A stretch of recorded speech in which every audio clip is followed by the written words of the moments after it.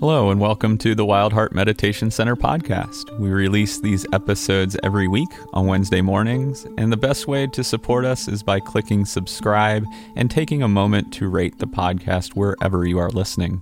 If you'd like to support our efforts to keep the nonprofit meditation center open in Nashville, you can donate via Venmo by sending your donation to @WildHeartNashville, or you can make a donation through our website, wildheartmeditationcenter.org, by clicking the Donate tab. Peace and love. Hope you enjoy. So we'll get into it a little bit today, and we're going to talk about Anatta, the Buddhist teaching on not self, to wrap up a series we've been giving on something called the 3 marks of existence. These are one of the teachings on the liberating insights that come through this path, the Dharma. And I want to talk about not self, this teaching, but I specifically want to talk about some of the struggles we have with ourself and our self-identity. And this, the Brené Brown calls them the self-made stories. I want to talk about some of the paradoxes of the self.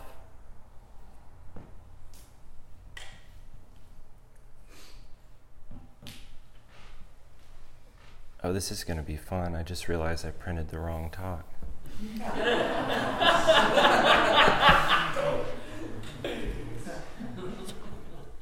Hell yeah. Practicing in the moment.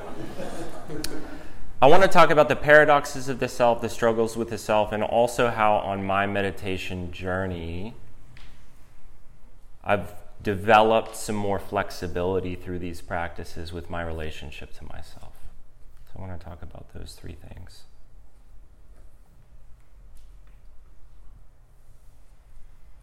I'm acclimating to this change.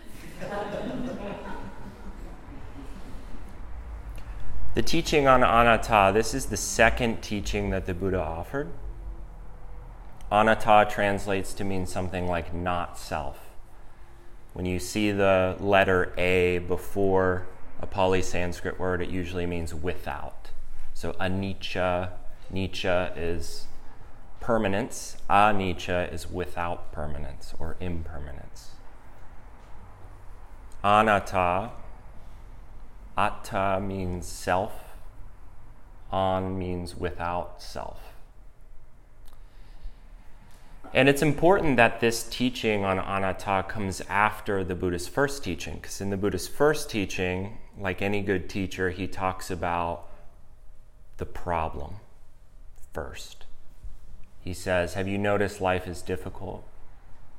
It's pervaded by stress and impermanence. Sometimes you get what you want, sometimes you get what you don't want.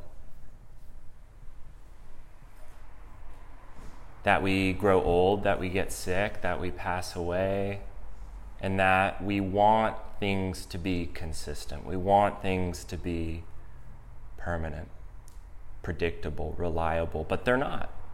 And so we experience dukkha, stress. And then the Buddha's main point is he really hones in on this quality of impermanence. It's kind of the essence of his teaching, is that everything is in flux and changing every moment. There are sounds that are coming and going, and thoughts that are coming and going, and feelings and sensations and experiences. And on the macro level, there are jobs and relationships, and we focus a lot on those things. But the Buddha is saying that even if you look at just this experience of being human, this moment-to-moment experience, everything is changing. And he says, and people get really hung up on his teaching on anatta, but I think it's really simple when you look at impermanence. He says, that's also true for yourself and what you think you are. Andrew is always changing, constantly being met with new experiences, interpreting those experiences based on past experiences, relating and exchanging with this environment that's always moving. So I'm changing too. There's no fixed me.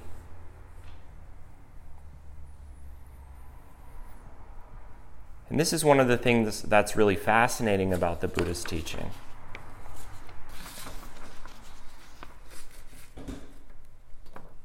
Is he's really interested in the internal world. Not the world out there, he's interested in the world in here. And in this teaching on Anatta, he's interested in our relationship with this person I call myself.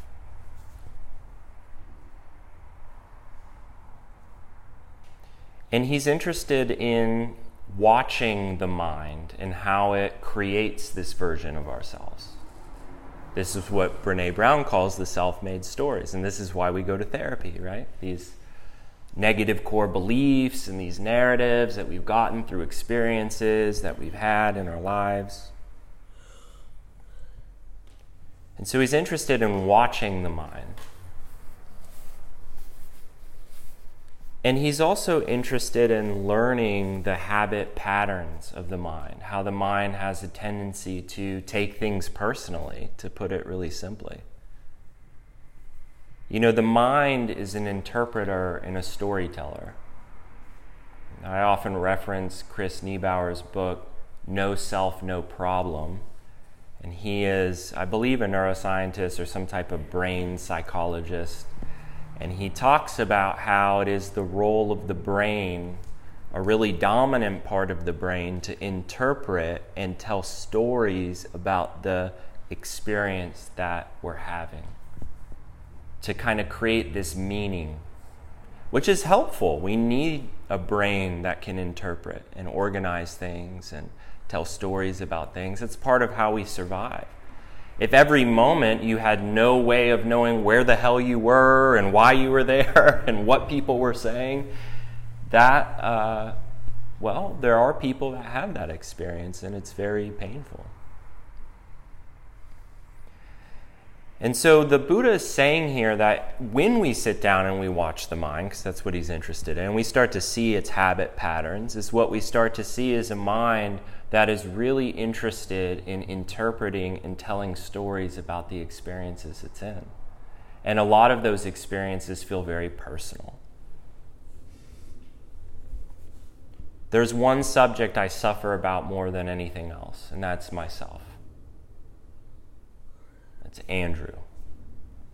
It's where I should be and why I'm not there and what I need next and why I'm not there and what will help me feel less lonely and more confident and have people like me and appreciate me. And that is the, I don't know about y'all, I see a couple heads nodding, so I feel, a little bit better, but that is where most of my suffering lies. So the Buddha is saying this isn't our fault. This is just what the mind does. Houston Smith says the mind thinks thoughts like the lungs breathe air. Right? We don't have to wake up and tell the mind to start thinking. It just happens. It's what it does. And the Buddha is saying, but the mind is really powerful. So if you're not sitting and you're not looking at what it's doing, you're going to get lost and pushed around by the stories that it's telling. Bhikkhu Bodhi says, our thoughts govern our attitudes and our actions and actually the whole orientation to the world that we live in. Our thoughts might not be clearly formulated in our mind. We might only have a hazy conceptual grasp of them, but whether they're created or not, formulated or not, expressed or maintained in silence, these thoughts have a far-reaching influence. They structure our perceptions of things, they order our values, they crystallize into the framework through which we interpret to ourselves the meaning of our being in the world. It is the mind that creates existence. And now, if you're hanging out at a social event and you say, hey man, it's the mind that creates existence, It's something I can roll my eyes at. I'm one of these people that's kind of a skeptic, And that's why I love this practice of this invitation. The word in Pali Sanskrit is ehipassiko. The Buddha says to come and see for yourself. He actually wants you to sit down and watch your mind and watch it create your existence. He wants you to see it happen. And I can verify, I've sat month-long silent meditation retreats. What do you have to think about 3 weeks into not talking to a single person? What stories do you have to tell? What situations or experiences do you have to interpret? Nothing is happening. There is plenty that the mind is creating 3 weeks into a silent meditation experience. Now, given it's a little quieter, which is nice. So one of the first insights that we see through meditation is we start to see, and this is where meditation has helped me become more flexible, is as you start to sit down and watch the mind interpret and create these stories, you start to have this insight or this realization that the mind has a mind of its own. Now, I could tell y'all that your mind will think regardless of your permission. And we all believe that, or some of us do.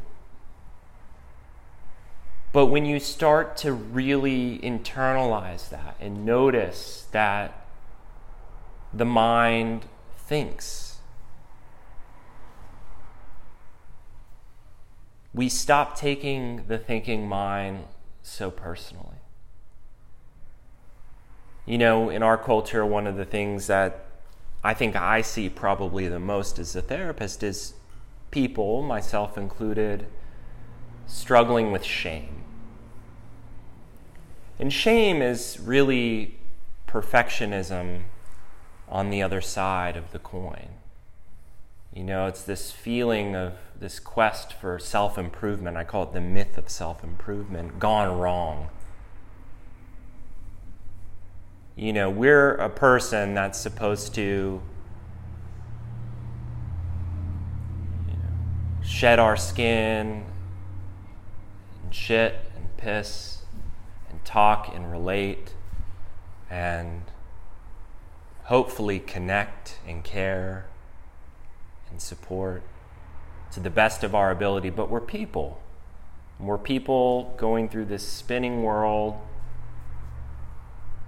And it's the mind that tells us that I should be this, or I should be that, or I'm not good enough, or I'm not worthy of love. And when I started to have this realization that my mind is the experience creating all of this, I started to notice just how self-centered my shameful thoughts were. And not self-centered in the way we usually think of self-centered. What do we think of when we think of people that are self-centered? Greed. People that only think of themselves, think good of themselves, highly of themselves.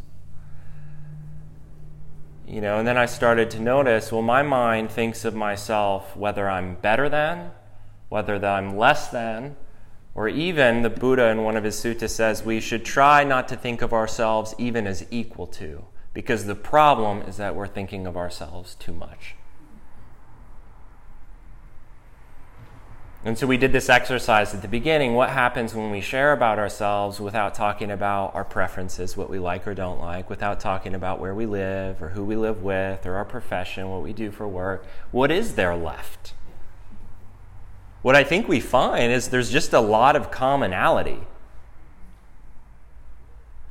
I feel was one of the things that came up. I observe is one of the things that come up. All of that's left over without those things is just this commonality. We're a person that experiences sensation and feeling, mind states, thoughts. And I think there's some death to the ego to have this just ordinariness. Zen Buddhism really holds ordinariness on a high pedestal. I like that. You know, it's just not so special, not so awfully special, not so wonderfully special, just ordinary. So what happens, I wanted to talk some about the problems of the self and some of the paradoxes.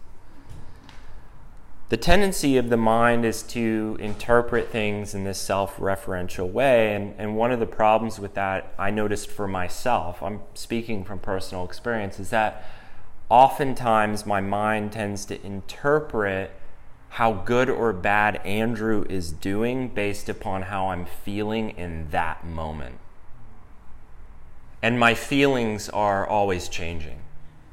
And so Andrew is doing good or bad depending on how I'm feeling, changing like a madman all the time.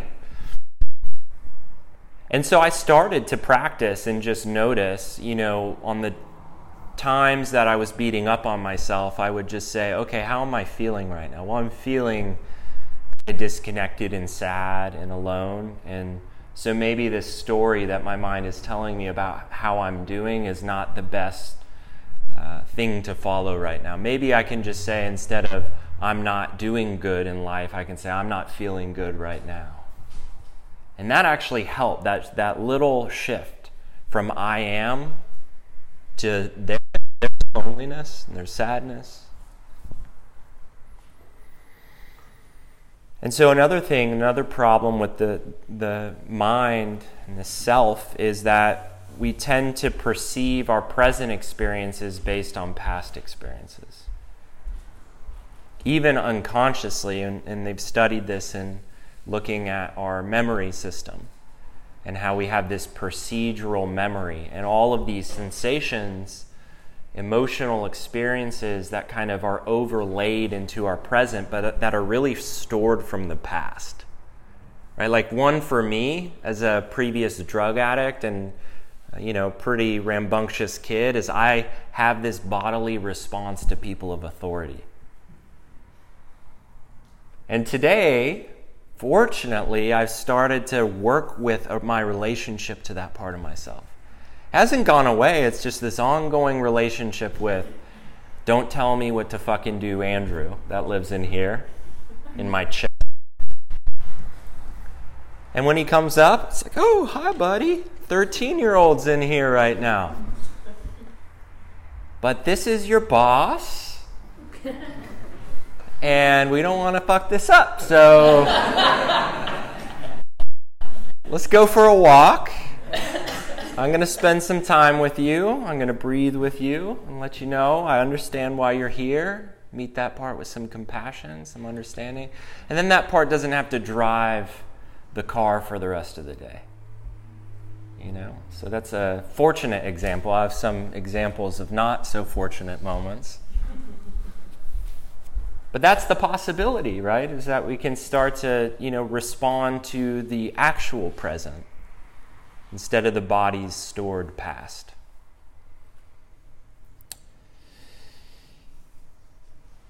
Another thing that tends to happen, one of the problems with the self is that, like I kind of talked a little bit about before, is that we have a hard time taking responsibility when we take too much of the responsibility. And what I mean by that is that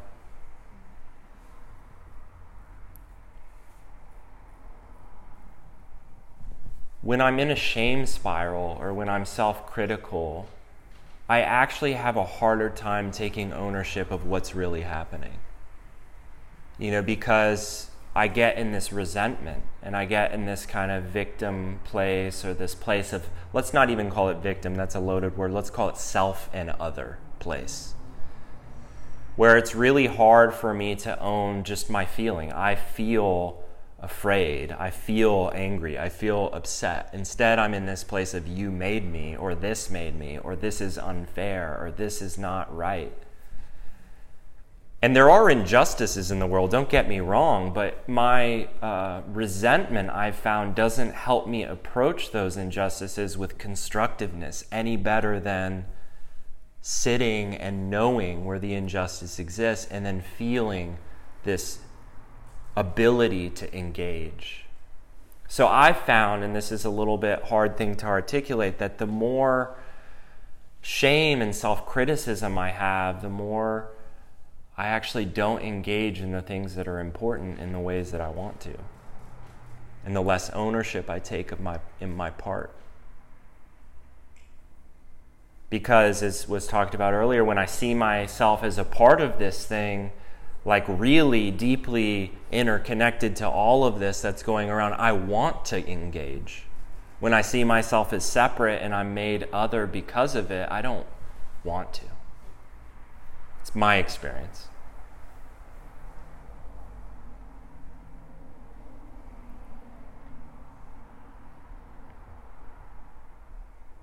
Emily McDowell writes, finding yourself is not really how it works. You aren't a $10 bill in last winter's coat pocket. You are also not lost. You're right here.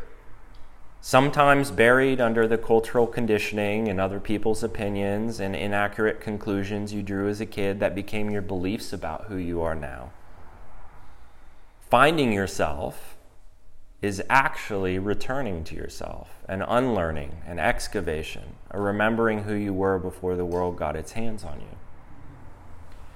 In Tibetan Buddhism, they have this very beautiful guiding principle of Buddha nature,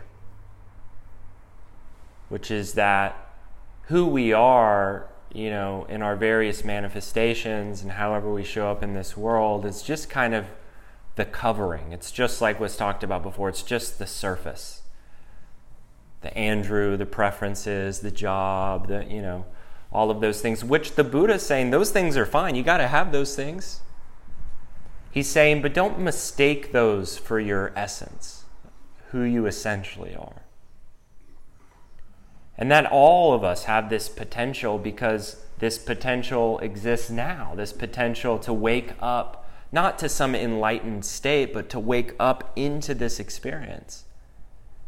And the more that we do that, the way we find a way to wake up skillfully, with wisdom and with compassion. And that's what we're practicing. It's really simple.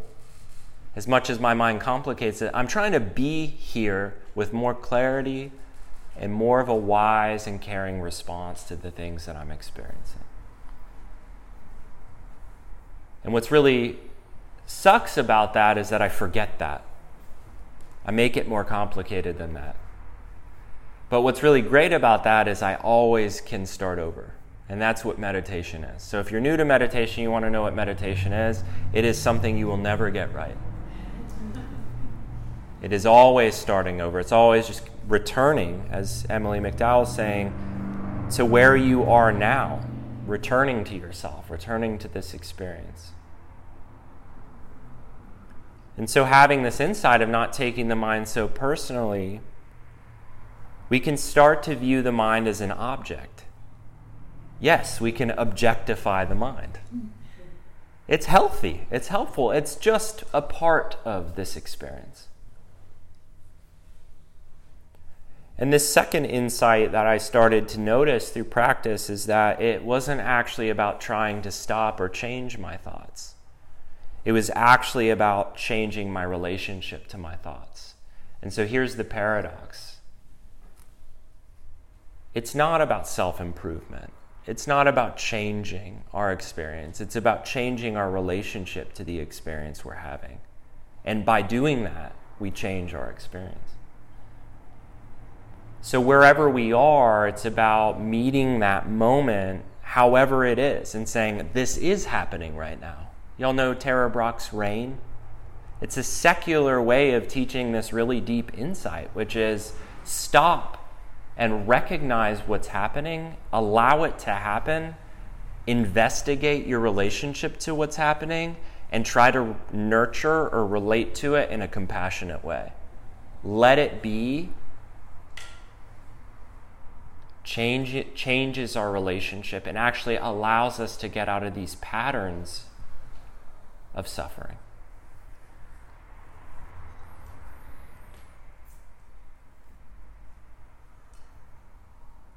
And so this is one of the Buddha's main teachings, is he says happiness doesn't come from what you get out of experiences, but how you relate to them. What you get out of experiences is totally not up to you. we think we have influence, and that kind of keeps us going along, just trying to get the next thing to work out, or to have our happiness be in the next job promotion, or once I'm in the relationship, or once I get this or that. It's just enough to kind of keep us chasing. And nothing's wrong with those things, but when it comes from this black hole of need, y'all know that feeling, that empty place inside of ourselves? The Buddha calls that tanha. He says it's an unquenchable thirst, and he calls it perpetual wandering. But when we sit and we notice the emptiness that exists in those moments, and we can bring our loving awareness to it, there's no longer anything to feel empty around. We have our awareness. We have everything we need. It may sound lofty to you, but that's been my experience, is this kind of next part of my practice was realizing that, as one of my meditation teachers said, there's only what you love and what's longing to be loved in here. He said, and when is it time to lay down the sword for those parts of yourself that you're battling with, and just say, all right, I've got to love it all, that emptiness I feel inside. I got to sit, and I've got to be that awareness that can hold that. Because if I can't, it's going to go out into the world just trying to find a way to feel whole. And I still do, and it sucks, It's like, so patience. It's a marathon.